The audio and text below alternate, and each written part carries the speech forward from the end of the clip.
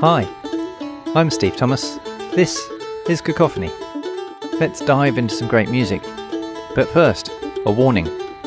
This episode's music is a piece that you're really either going to love or hate, and I've no idea which it'll be. Anton Bruckner is perhaps the most Marmite of composers. People tend to either love or hate his music.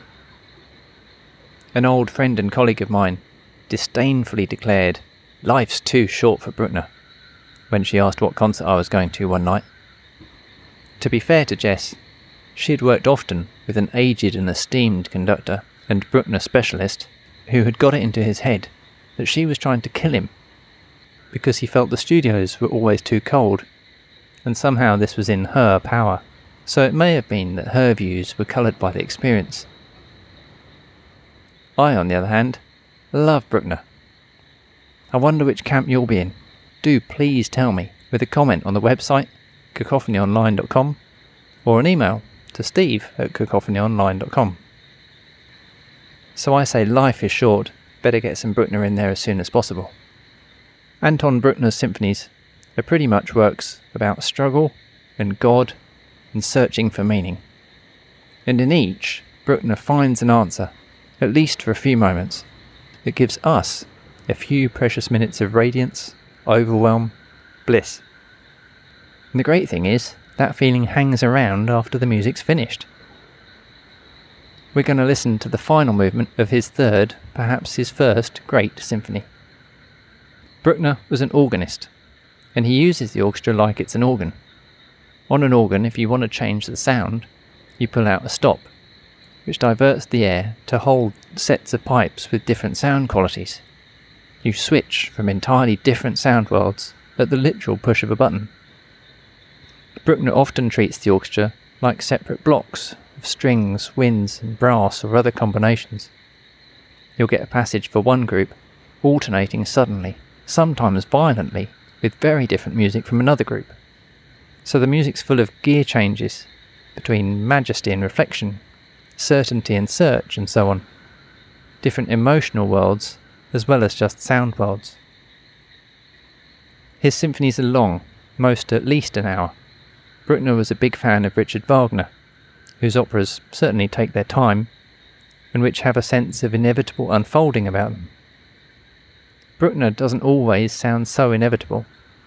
The way he writes in these different blocks, and the fact that he often uses obscure harmonies, mysterious chords, makes me think his music could go in many different directions.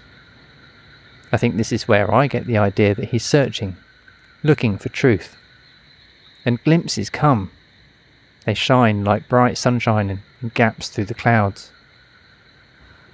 As well as being an organist and a devout Catholic, Bruckner was Austrian, and the two metaphors that everyone reaches for when talking about his music are based on mountains, climbing to reach the heights, and building cathedrals of sound. They're good metaphors. This is music that's only partly about the final destination. It's also about sitting back and admiring the details.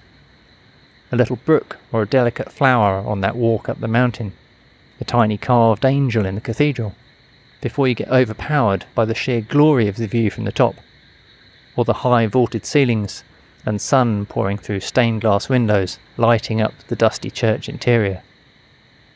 Dropping the metaphors, these great climaxes are moments to relish the glory of sound and the miracles of creativity, of nature, of humanity, of existence. Bruckner doesn't really sound quite like anything else. There are trademark things that you hear in most of his symphonies.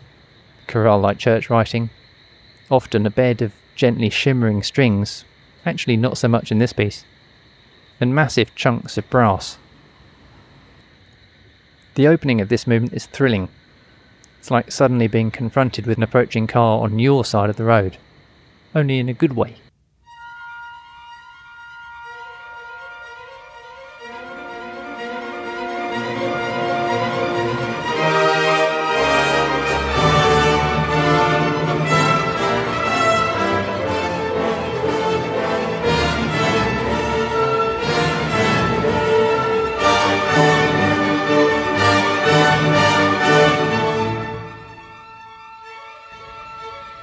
Sometimes I find myself singing this agitated string riff for no reason, which is a bit strange behaviour really. But the music's episodic, and just as you're getting into this, he cuts to this sophisticated yet folksy Viennese waltz, worthy almost of Mozart.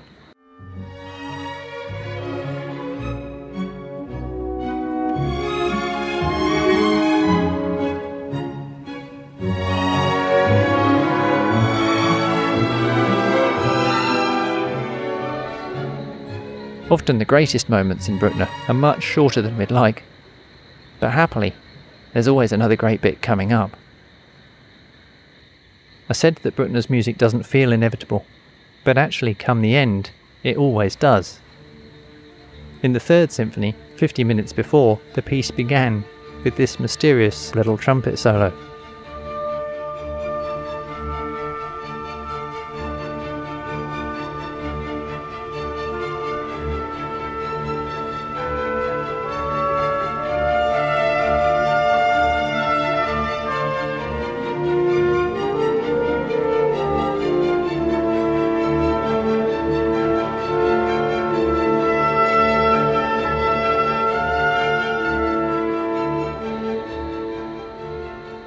And when that comes back in the whole orchestra at the end, you can tell that it's time to bask and time to wonder.